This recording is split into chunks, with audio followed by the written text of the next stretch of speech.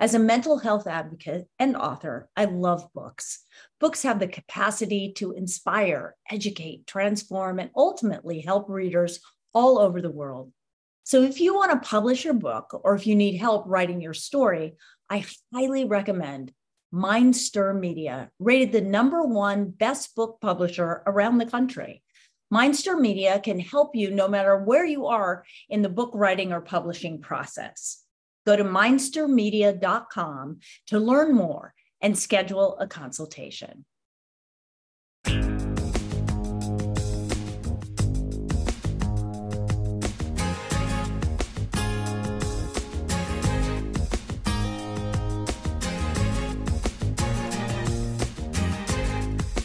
Out Comes the Sun with Mariel Hemingway and Melissa Yamaguchi. Out Comes the Sun compassionately helps you navigate mental wellness practices that you can apply to your daily life. And we tell your story. And now, Mariel Hemingway and Melissa Yamaguchi. Hello, everybody, and welcome to Out Comes the Sun Radio. You are listening to me, Mariel Hemingway, with my amazing co-host, Melissa Yamaguchi. And we are going to talk today about, we have a great show, by the way, super great guest. But today we're going to talk about something very interesting, I think. We're going to talk about the orcas in Spain, because the orcas in Spain, there was, so there's this story. Outside of Spain. Outside of Spain. Why don't you tell the story since you know it better? Well, you know the story better. Around 2018. The whale story. Yeah. Okay. Yeah. Thank you. Around 2018-19, there was an orca mother and her calf were doing what orca mothers and calves do when a ship came by and the rudder hurt the baby, hurt the calf, and the calf died. And the mother orca in her pain began slamming into the ship and sunk it. And in her grief and her wailing, no pun intended there, she continued to hit other ships and started sinking ships. And the other orcas began learning from her. There was an anger, a collective anger about these ships that are disrupting our earth down here, our world down here. And so orcas have been ramming them. So the Spanish government, as well as the Portuguese government and all the other surrounding countries, were trying to figure out how they could address this, when a lot of psychologists have been talking about what it could possibly mean on a bigger scale. And then I was telling you that just the other day, there was a 2-manned kayak out in the ocean here on the Pacific side, and paddle boarders were coming nearby them and had some body cams on their vest, and witnessed a whale come up and swallow the 2-manned kayak. And then, this is Moby Dick. This is Moby Dick stuff. Well, when you told me, I was walking on the beach, I said, that's a Moby Dick. SHIT. It's absolutely, I said it too. It's absolutely Moby Dick. And so the paddle boarders immediately dropped their oars and began paddling like crazy back to shore, but turned around and witnessed the whale spit out the kayakers. Right. But you and I began talking about, what does all this mean? Just to interrupt you, they're still alive. Those humans are still alive. So they're still alive. Actually, live to tell the tale. That's exactly right. Which is crazy. But to me, this is nature's way of saying, hey, enough. We are being, this is our nature, our land, our home as well. So please take care of us. I think it's why our weather has gone cuckoo bananas, because the earth is trying to tell us, look, you gotta hang in there for us. You gotta help us out. I've been an environmentalist since I was a kid. I used to go to Washington, D.C. and testify in Washington about the environment back in the day. And now it's just, I think the animals are trying to tell us, like, we need to take care of one another. Yes. We do. Oftentimes it's not just like these whales who are attacking ships or eating kayakers or taking a big bite of them. It's sometimes when animals are helping each other. There's Yes. like, you can see all kinds of crazy things on YouTube where dogs are helping other kinds of animals, or, like bears. They're coming together to say, it's almost like, please do as we do. Like, we need to be more of a community. I think because we've become so divided as human beings, we're so segregated, we're so this, our belief system, I don't care about yours, whatever. And it's isolating us as humans, and the animals are kind of going, hey, we need to come together. This, our planet is in jeopardy because of how we've treated it. So Yeah. I think it's kind of it's symbolic of really what we need to do as human beings. Don't you believe that? Well, I think that, the underlying score of every ailment or challenge that we'll ever face, and I've been saying this forever and I'll continue to say it because I do believe it, is greed. And we've taken advantage of so much around us because we can. And the orca ramming into the ship, obviously there wasn't some cognitive goal to destroy every person on a ship. It's just that whatever this thing is obstructing the way we live down here. And with the whale coming up, when they say that during shark season, when the sharks come in, they get closer in. That didn't happen a while back. They didn't get as close to shore. They didn't need to. And so I believe that lessons that are presented to us, in order for us to slow down, to catch a breath, and to say, what does this mean, instead of just shooting all the orcas or slaughtering all the whales or killing all the shark or destroying whatever irritates us. I think we have to pull back and to say, what does this mean? And if only our collective leaders globally would have that wisdom to pull back and say, what does this mean? You can look to the wise leaders of any indigenous group, and every leader will say, listen to nature and pull back for a minute, take a break, pause. Yeah. Well, yeah. And nature is trying to tell us something. I had a friend who went down to Mexico, and the seaweed has taken over because it's trying to, I think, get rid of the toxins that are in the ocean, because there's this dumping. So certain beaches, I think in Florida and in places in Mexico, are just being surrounded. Yes. Seaweed. And, it has a purpose. It's kind of like when your body is inflamed. Inflammation is a way of your body trying to protect itself, protect an injury. But I feel like the seaweed is doing the same thing. So I think it's just, like you said, it's about waking up and opening your eyes to what's going on, and saying, we need to just be aware of this. And what does this mean? And if we could collectively as countries come together and just go, look, we've got to do something together.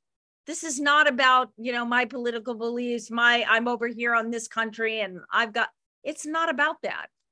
Anyway. Yeah. I mean, if wishes were fishes, right? If wishes were fishes, they might eat you. If wishes were fishes, I'd cast my line. They might that's an old expression. Well, we got good stuff coming up, Mariel. We have somebody that you met recently coming up as our guest, who's amazing, a lovely soul. She is a lovely soul. Her name is Shannon McGuire, and stay right where you are, because we're going to come back with an interview with her. She's written an incredible book. She has a lot of energy. So, stay right. Fun in the sun. Yeah. You're listening to Out Comes the Sun Radio with Mariel Hemingway and Melissa Yamaguchi. I can buy myself flowers, write my name in the sand, talk to myself for hours.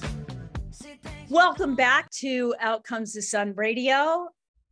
You're here with Mariel Hemingway. That's me, and my co-host Melissa Yamaguchi, and we have such a great guest. I've actually met her in person. She's incredibly inspiring. Her name is Shannon McGuire. And Shannon McGuire is a strategist, a coach, a speaker, an author, a mom of 4. Hello. And above all else, Shannon McGuire is a mom. She's, wow. I mean, what an incredible mom. She's a mother of 4. She's built and honed valuable skills that she wants to pass on to others and parents and non-parents alike. She believes that the art and science of momming can help every human on this planet feel good about being themselves. And that's the key to a better world. This conviction is why Shannon created Super Me Moms, an organization dedicated to sharing mom wisdom to help people conquer obstacles in their lives, and so they can thrive. Shannon applies her mom skills in her many roles as entrepreneur, strategist, community leader, speaker, and coach. She is the founder and CEO, Chief Empowerment Officer of Spark and Strategic Solutions, an Idaho, yes, thank you, Idaho, my home state, Idaho-based consultancy company helping leaders build harmonious and co-creative communities.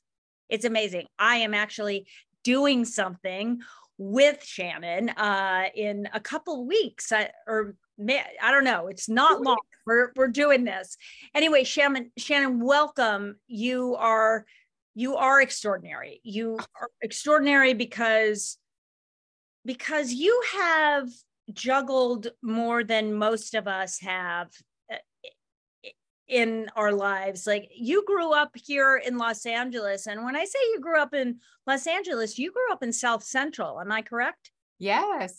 Thank you so much for that. I'm extraordinary. I'm just ordinary. I'm a mom.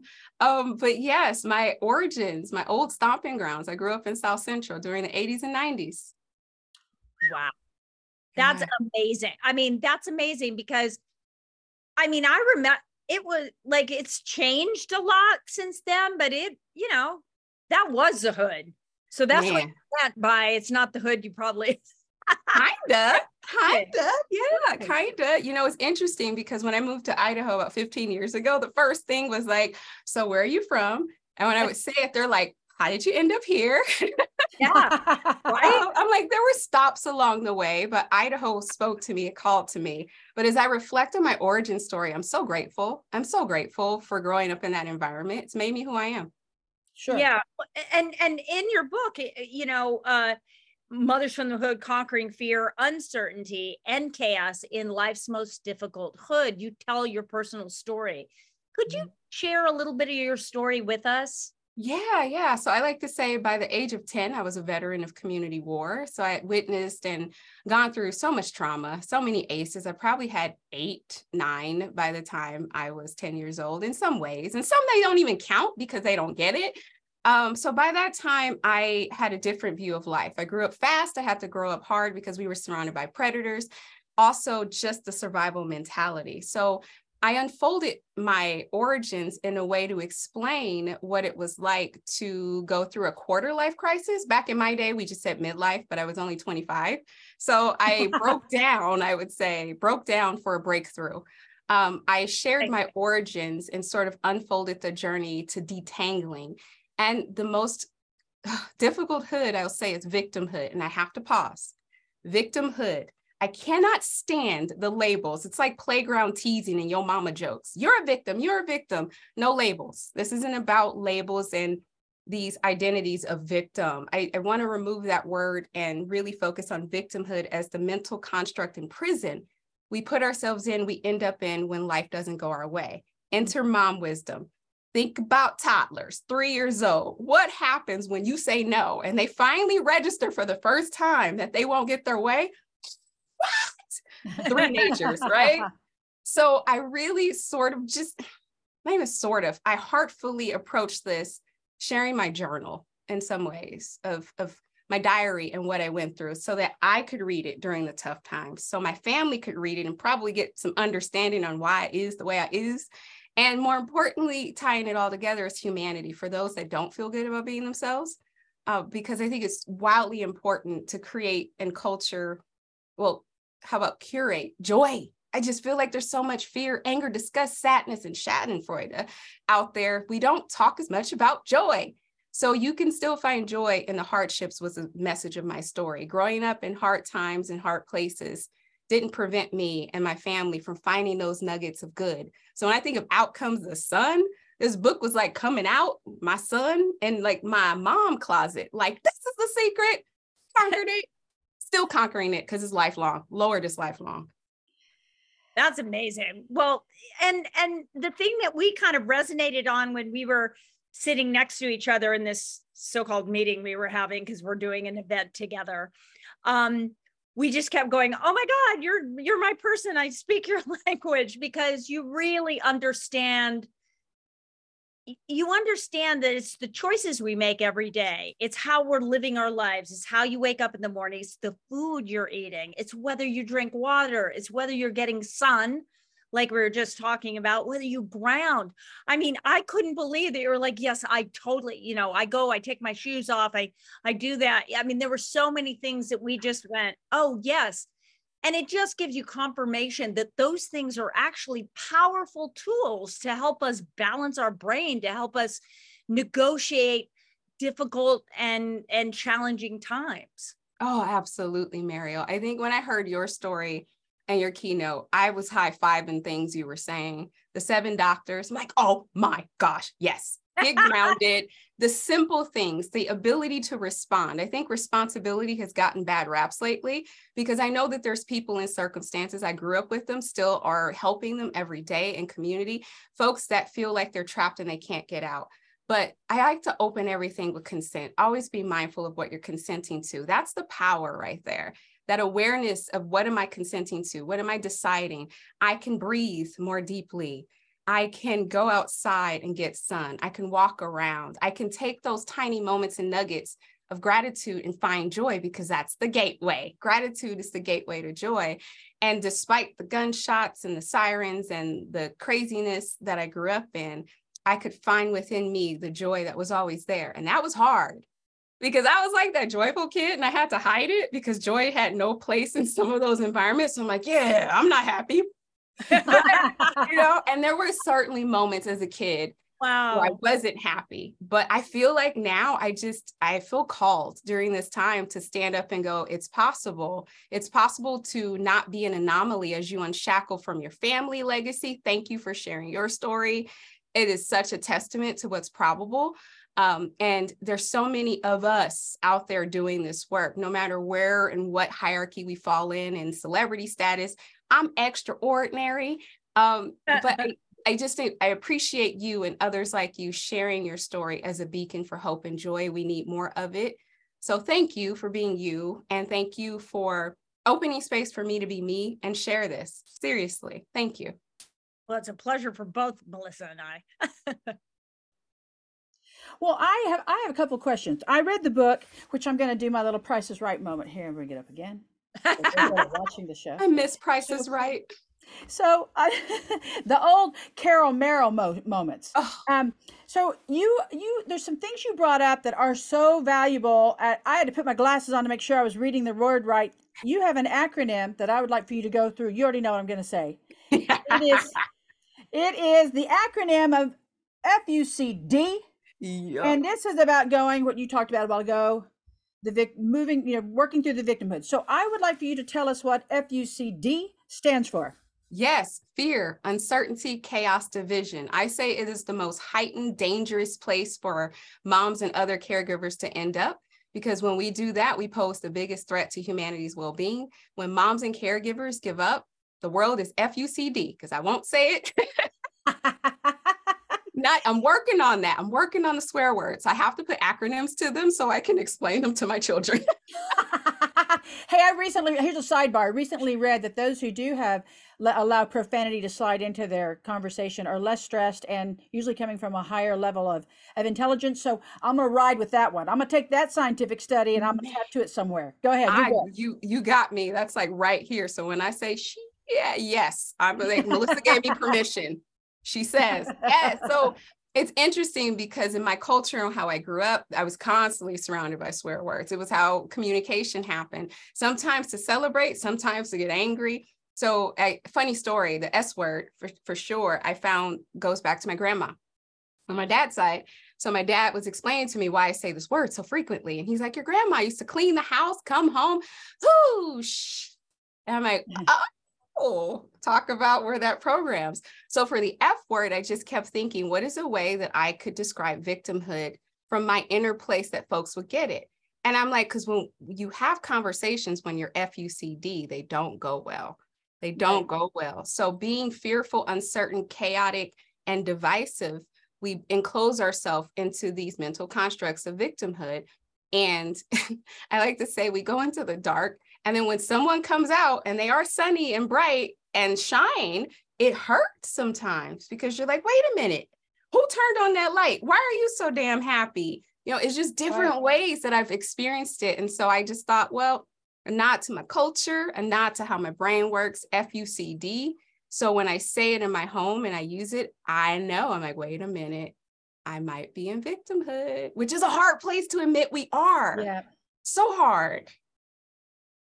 You talk about the 7 tools also that you've utilized, and there's a line you said here that I want to highlight. You said you did some research on the difference between lotus flowers and water lilies. Yes. So I'm just curious. I love pulling from all cultures. Always been fascinated by the lotus. So my husband bought me these water lily earrings and I'm like, lotus. He's like, they're water lilies. I'm like, there's a difference. So I went and researched it one day, just curious. And I'm like, oh my gosh, they're so similar, but different. I have so much respect for both. Where the lily floats on top, the lotus is so powerful. The lotus reminds me of the sun because in some ways it emerges from the murky, dark depths of just chaos and it opens pristinely and beautiful and pure. And this is a symbol in so many cultures of renewal and transformation and birth. So on the cover of my book, my wonderful, wonderful illustrator and partner, Jenny, helped me put into words what I was trying to say I was experiencing, even going through this process and revisiting, coming from this tangled mess of FUCD chaos. Out emerges the birth of this mother that is me. And at night, go back in sometimes, and then we come back out. Because you can't just stay out in the sun all day. Sometimes you just need sleep, you know? So we go. And I think that's one of the myths that I hope to help dispel about victimhood and not feeling good about being yourself, is that you have to stay there forever. To your point, Mariel, you can actively start to make decisions and choose tiny things.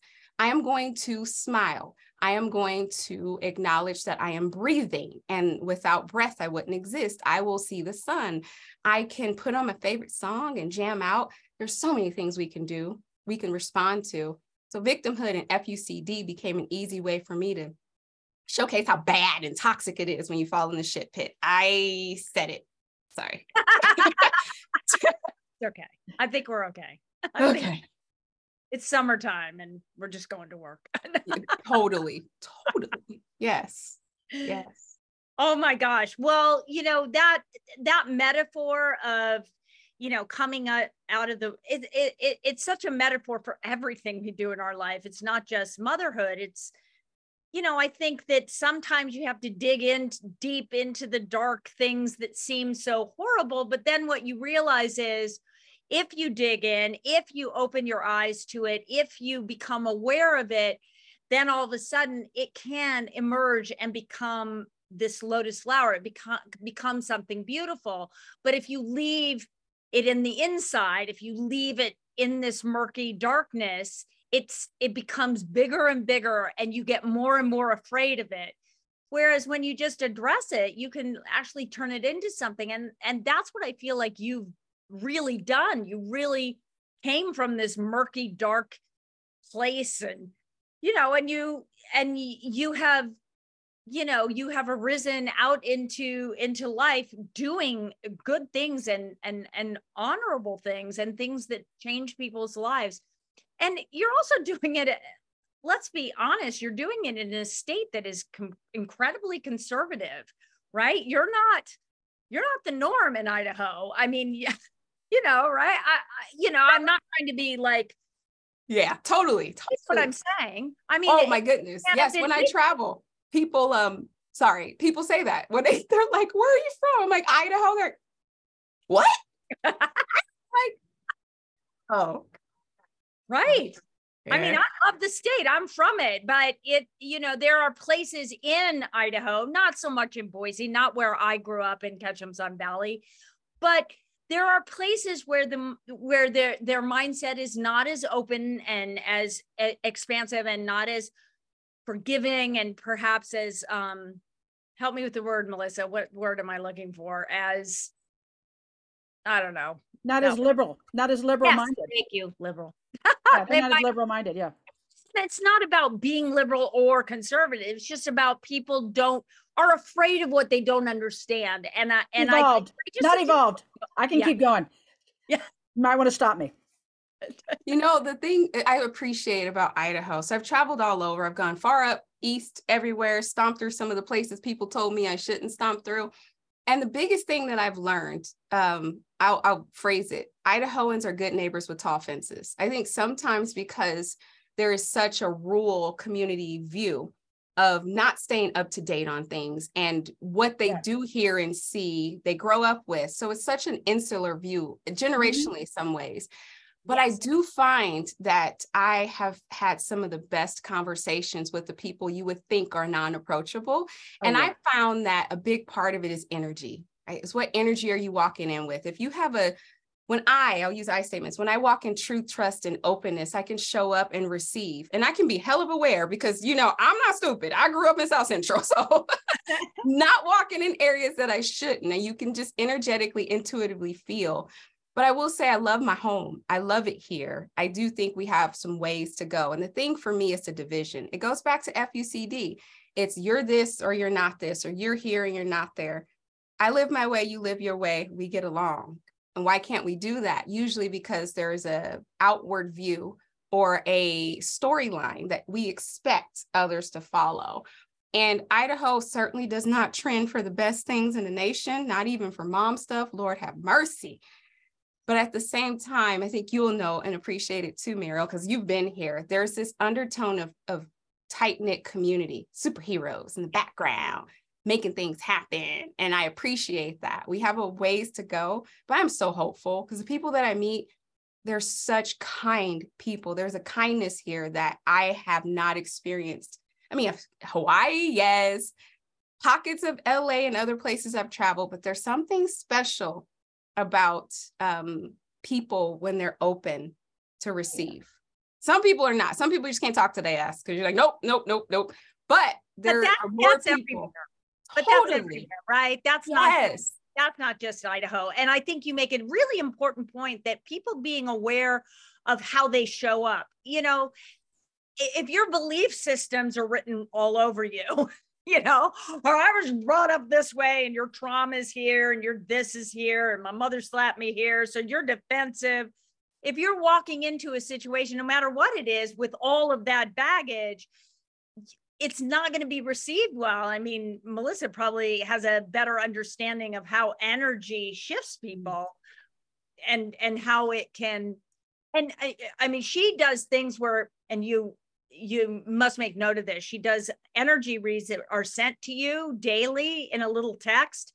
But what's wonderful about that is it helps you to say, okay, so today I have low energy. So I need to boost myself. She actually gives you a tip in your thing. Like you need to be careful in certain areas, but I think that having an awareness of how we show up in the world, that is energy. And that's also taking responsibility for yourself and not assuming that there is somebody to blame, that the only way anything is happening in your life is because you actually orchestrated that. I mean, I think we are the orchestrators of our own existence, right? How we show up, we did all this, right?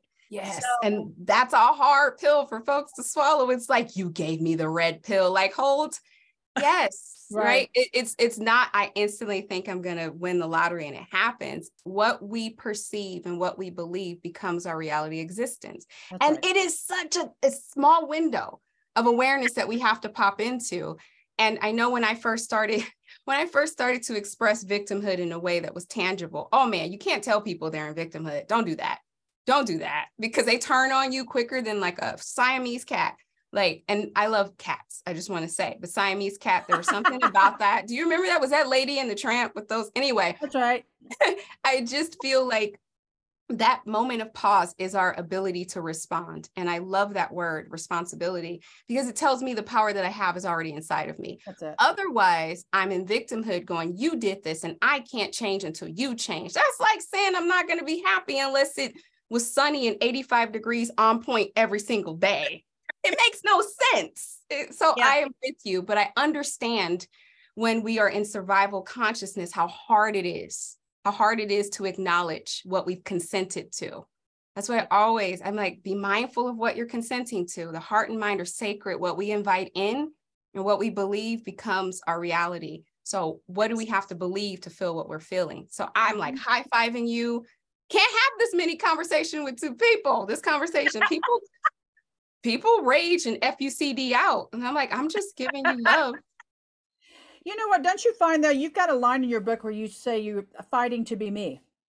And when you're fighting to be me, you're taking ownership of your life. And that's the whole tagline for my company. Because when you own your energy, you own your life. So when you're fighting to be me, you're saying, no, this is my life. I landed here, this point, this place and time. And I've got to, at some point, for some people, it happens young. They get an awareness, maybe younger, preteen. Some people, it doesn't happen till 20s, 30s, sometimes even. I'm waiting for some people to pick up and they're in their 60s. But nevertheless, when you finally get to that point, you know, when you hit that point and you're like, no, I need to own this life. I love this line, fighting to be me, because that's your truth. And I'd like for you to expand on that, because we've got audience that I know are listening. They're fighting to be me and they don't know how. Shannon. Oh man, thank you for that. I see the image in the book of me as that little girl with that big ass backpack full of rocks of beliefs and burdens and expectations. And that was the first stage for me. I had to literally fight to be myself. I had to get to this place where I learned to say yes to me. It wasn't about no to them. Right. It was yes to me. It wasn't about boundaries. I feel like boundaries are so external and it's about blocking others from coming in. I'm about my guardrails. Fighting to be me is really about putting up those guardrails and understanding where my lane is, choosing to actively get in the car, take the wheel, go. And so the first stage of that evolution into becoming me and just super, super me was I had to fight for it. I literally had to fight for it. And it wasn't easy. And I still evolve through that to this day. I won't say I'm in the fighting mode anymore. I would say I'm flowing into, I'm relaxing, I'm releasing to be me. And it's a different, beautiful place. But the early stages of coming into your own, it is a fight. Yeah. It is. And it's not easy, because by saying yes to yourself, other people say, well, you're saying no to me. And then going back and forth and back. It's like, you see that? You're making it about you. I'm trying to make it about me right now. You're saying yes to me. Guardrails up, window up, I'm out, you know? So right. I feel like the nugget of encouragement I try to give is how young it starts. For me, that was 12 years old. That was 12 to 13. There's a blackout period there. The brain does what it needs to survive. But in those early teen years, I had to say yes to me and not what was defined for me. Woo! Right. Hard days. Wow. Hard days. Thank you for that. Oh, thank you. So cool that you get me. Well, you've been through a lot, and we've done a lot of work on ourselves, and so have you, and you've taken that responsibility, that response ability, having response and rather than having reaction. And that takes repetition. You've got to keep doing that. You've got to keep doing that. And I think what your book does, it invites people to look at those habits they've done, and then invite new habits of awareness first, to be aware of how we're not responding, how we're reacting all the time, how we're anxious and all this stuff. And where do we take responsibility for that? Because ultimately it is in our choices, and especially being a mom, it's, there are times when it's super challenging and you see voices that aren't really your voice. Oh my God, I think that's my mom, oh my God, whatever. Not that my mom was bad, but you know, she was definitely not a responder. She definitely was a reactor, you know. And so your book gives I'd like you to share some of the things that the takeaways from your book that you'd like people to know about. Yeah, absolutely. Sorry, I think I froze up there. My back. Yay. Thank you for that. The book unfolded over, gosh, almost 30 years in some way. So I think folks get that. I wanted to do that to say that I didn't arrive here overnight. The biggest thing that I've learned is the importance of answering the question, asking self and answering, how are you really? How are you really? And understanding that by acknowledging the feeling, I'm not the feeling, I'm the one that sees it. That subtle question becomes so powerful because there becomes this space to start with you. That's so important. That's the number one thing. And I love to put it into an acronym. Y'all know I love my acronyms. Joy, just observe you. Taking that time to just observe you gives you the space to answer and really become your own coach. Yeah. That's what I had to do at the youngest of ages. I didn't get it. I had to become that person and change, to your point, the voices that would come in and tell me who I was and what to believe, that constant fighting. It evolved eventually for me to say, what does it mean to feel good? How would I define that? To feel, I'm big on energy, Melissa, Mammy, and you, like energy is so important, and to feel good and self-define that. And then one of the most powerful things that happened to me after I acknowledged how I felt and the desire to feel good, and doing that, I could show up for the other people in my life. Yeah. I could turn my lens outward and see them. And once I did that, I could see how they were suffering. And those simple things, I would say, changed my world forever. There's more tools in there for sure, but just observing myself, coaching myself through it, acknowledging how I feel and going, I feel angry. That doesn't mean I am angry. I feel it. And by feeling it, I could say, wait a minute, if I'm feeling it, I acknowledge it, I can respond differently. I'm just hurt. So it's metacognition. It's having a conversation with self. I am wild. I'm witty. I'm crazy. I get it. And I mean that with the most love for the word. I had to suspend the realities that were put upon me and really go into a space to create my own self.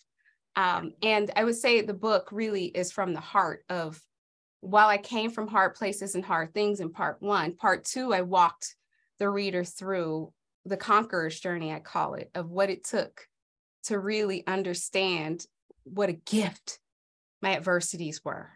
I didn't see it then. I could see it now. Yeah. And I could also see my parents and the folks around me with such love and compassion, because I went, oh my gosh, they learned this and they learned this and they learned this. And it stopped the blame.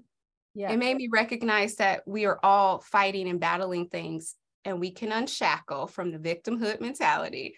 So I really put my foot in it, as my family would say, and just tried to give something in a way that made tangible the shared feelings. No matter where we come from, we have these shared feelings of fear, anger, disgust, sadness, schadenfreude, deriving joy off another's misery, which is so toxic. It's our most subtle toxic sickness that we have. But it just opened my heart. And I thank you for receiving the message, because I could tell you writing that thing was hard. It's hard. It's hard because it was coming from my head. And it wasn't until I came with my heart words that it flowed beautifully and the lotus popped up. And I was like, yes. Oh, I love that. You said, I feel angry, but I'm not angry. And all I could think was, I'm using this line because I have been accused of having resting bitch face. I'm not mad. I'm just contemplating. Just about to say that. I'm contemplative and considerate. Give me a moment. I am listening. I love all that.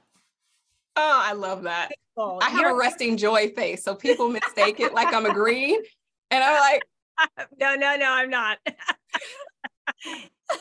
That's awesome. Well, we're kind of wrapping up, and I'm sad to say that, but I want people to know that you're doing incredible work with trying to,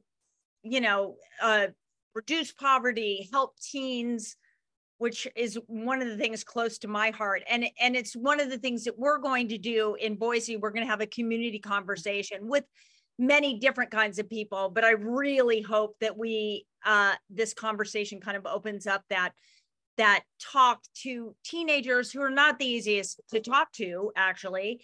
So I would really love for you to just take a second and tell us about Spark and what you do there. Yeah, Spark, I say we lead leaders. We get to help bridge the divides between differing perspectives by inviting folks to listen and learn and hear how folks really are before they make decisions. I'm so excited to do that event with you. I'm so excited. Yes, yes. It's going to be so good. You are a delight and so bubbly and so great. And I don't know, Melissa, I think it was pretty awesome. I struggled through the entire interview, but I'm still here. I saw the resting bitch face. You saw the resting bitch face. Throughout I'm the going whole to work thing. on that resting joy. I don't know. That's dangerous. That's like Lucy Ricardo right there. That's dangerous. I've been called that before, so I'll take it. You are fantastic. Thank you Thank you so much. Thank you so much, Shannon. And I'll see you in a couple of weeks. Cool. Yay. Thank you. Bye. Bye. Thank you so much. Cherry red, match the roses that you laid.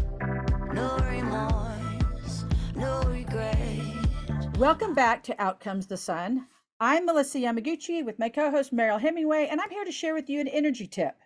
So in energy, not only do you focus on the different components of your home, the different rooms and directions and so forth, as our society is aging and there are more baby boomers over the age of 60 and 65 in greater concentration, I should say, in different communities, we need to be aware of what does it mean to live with an elder in your home. And whether you've brought in an in-law or a parent or a cousin, someone in your family who is older, how do you energetically, through the lessons of feng shui, get your home prepared to understand how to handle this? So there are some different tips that we utilize in feng shui when bringing in an elder into your home. And the first one is to remember to bring the outdoors in. We know that nature can reduce stress and anxiety. And oftentimes, if an elder moves into your home, or even if you have had to place an elder into a nursing home, you want to bring some nature in. You want to bring in plants. Not only does it help with the oxygen, but it is a great stress reducer. So in feng shui, we will strategically place plants around to promote healthy air, but to also reduce anxiety and stress. You also want to add color. If a room is too white or too tan or whatever the one color, I can't imagine too red or too black, but if somebody would have that, but you have to promote and bring in splashes of color. If the room is predominantly white or cream, then adding an accent pillow or a vase or something of color will bring in good cheer. Color has an ability to lift your vibration. So color is very important. I also want to encourage you to bring the sunshine in. If you do not, if your elder, your loved one, is in a room where there's no window, then you must bring in lights with specific light bulbs that can emulate the sunshine for them to keep them in a happier space. But if you do have a room that has sunshine, then by all means, allow the sunshine to come in the room when you have it. We've been experiencing some gloomy Juny here in Southern California, but if you can allow sunshine in, please do that as well. Very important for your elder. I also want to tell you that in feng shui, one of the biggest principles of feng shui is to eliminate clutter. It's easier said than done sometimes, especially when I was clearing out my mother's email this morning as she and I were at an appointment, and there were some 4,000 emails, and I'm flying through them. The majority of them were nonsense, and I'm deleting them. She said, are you sure you're not deleting something important? I said, this one's from 2018. I think you're all right. So I'm letting go of stuff. And as I gave her phone back, she was commenting to me on how fast things were coming in, the text that she was getting or whatever. In the environment of all of us, but in particular, the elders, we've got to eliminate clutter, because clutter not only creates stagnant energy around you where pockets of grief can culminate, pockets of anxiety, depression, but it physically poses a danger because the elders can trip and fall. So eliminate clutter. And then lastly, consider bringing in scent.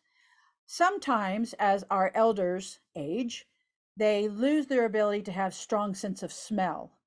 But it is still proven that essential oils of lavender around the bed can promote comfort and calm. And if they have a kitchen area, then basil is really good, or a citrus in the restroom. There are scents that you want to bring in to create calm, even if your elder says, I can't really smell it. Bring it in because it does promote a sense of calm for those that are coming to visit them also. That's my tip. I hope I didn't go too long. I hope you can pick up on some of those. Stick around. Coming up next is Mariel Hemingway with a tip on balance.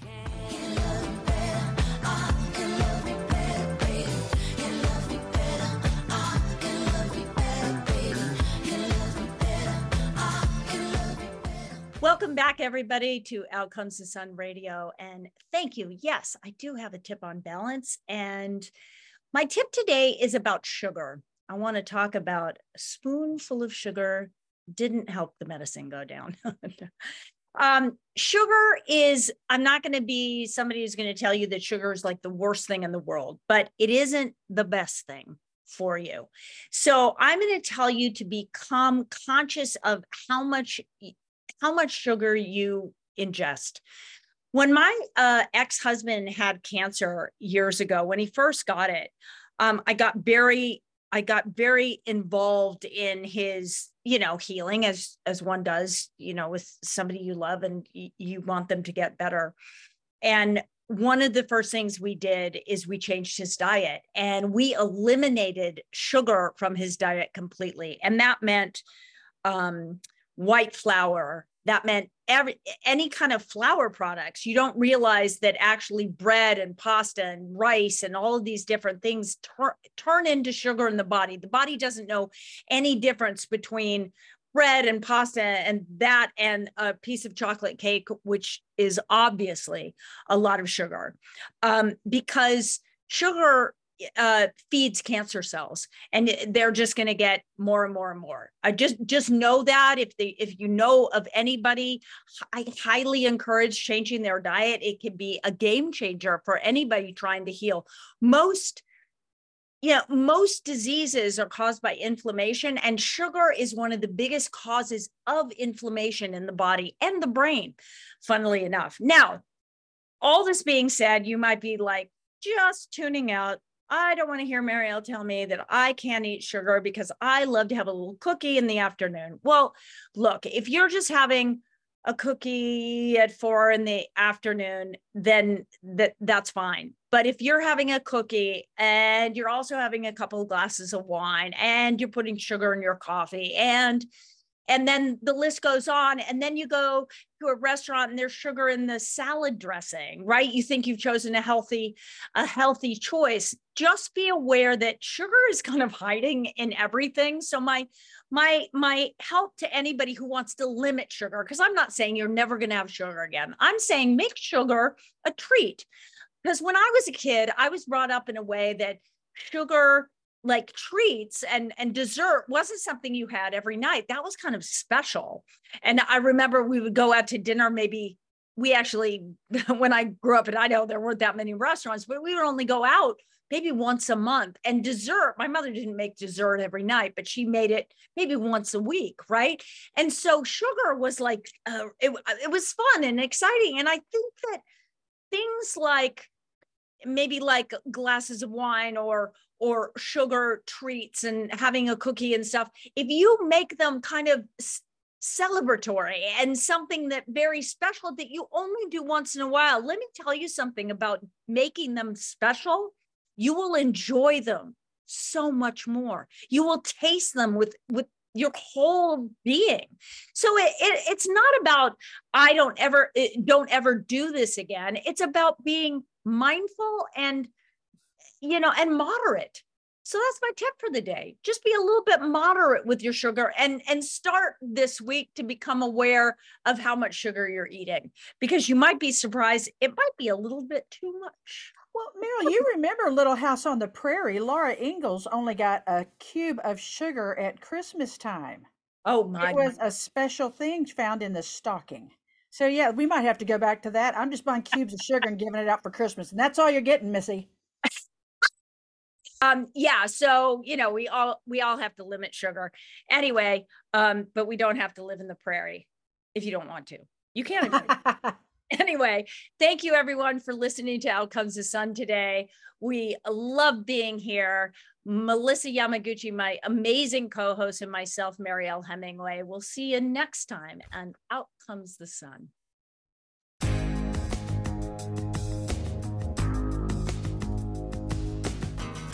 Out Comes the Sun has been a production of Evolve Entertainment. Hosts Marielle Hemingway and Melissa Yamaguchi. Executive producer Jeremiah Higgins. And sound engineer and producer Richard Dr. D. Dugan. Thank you for listening.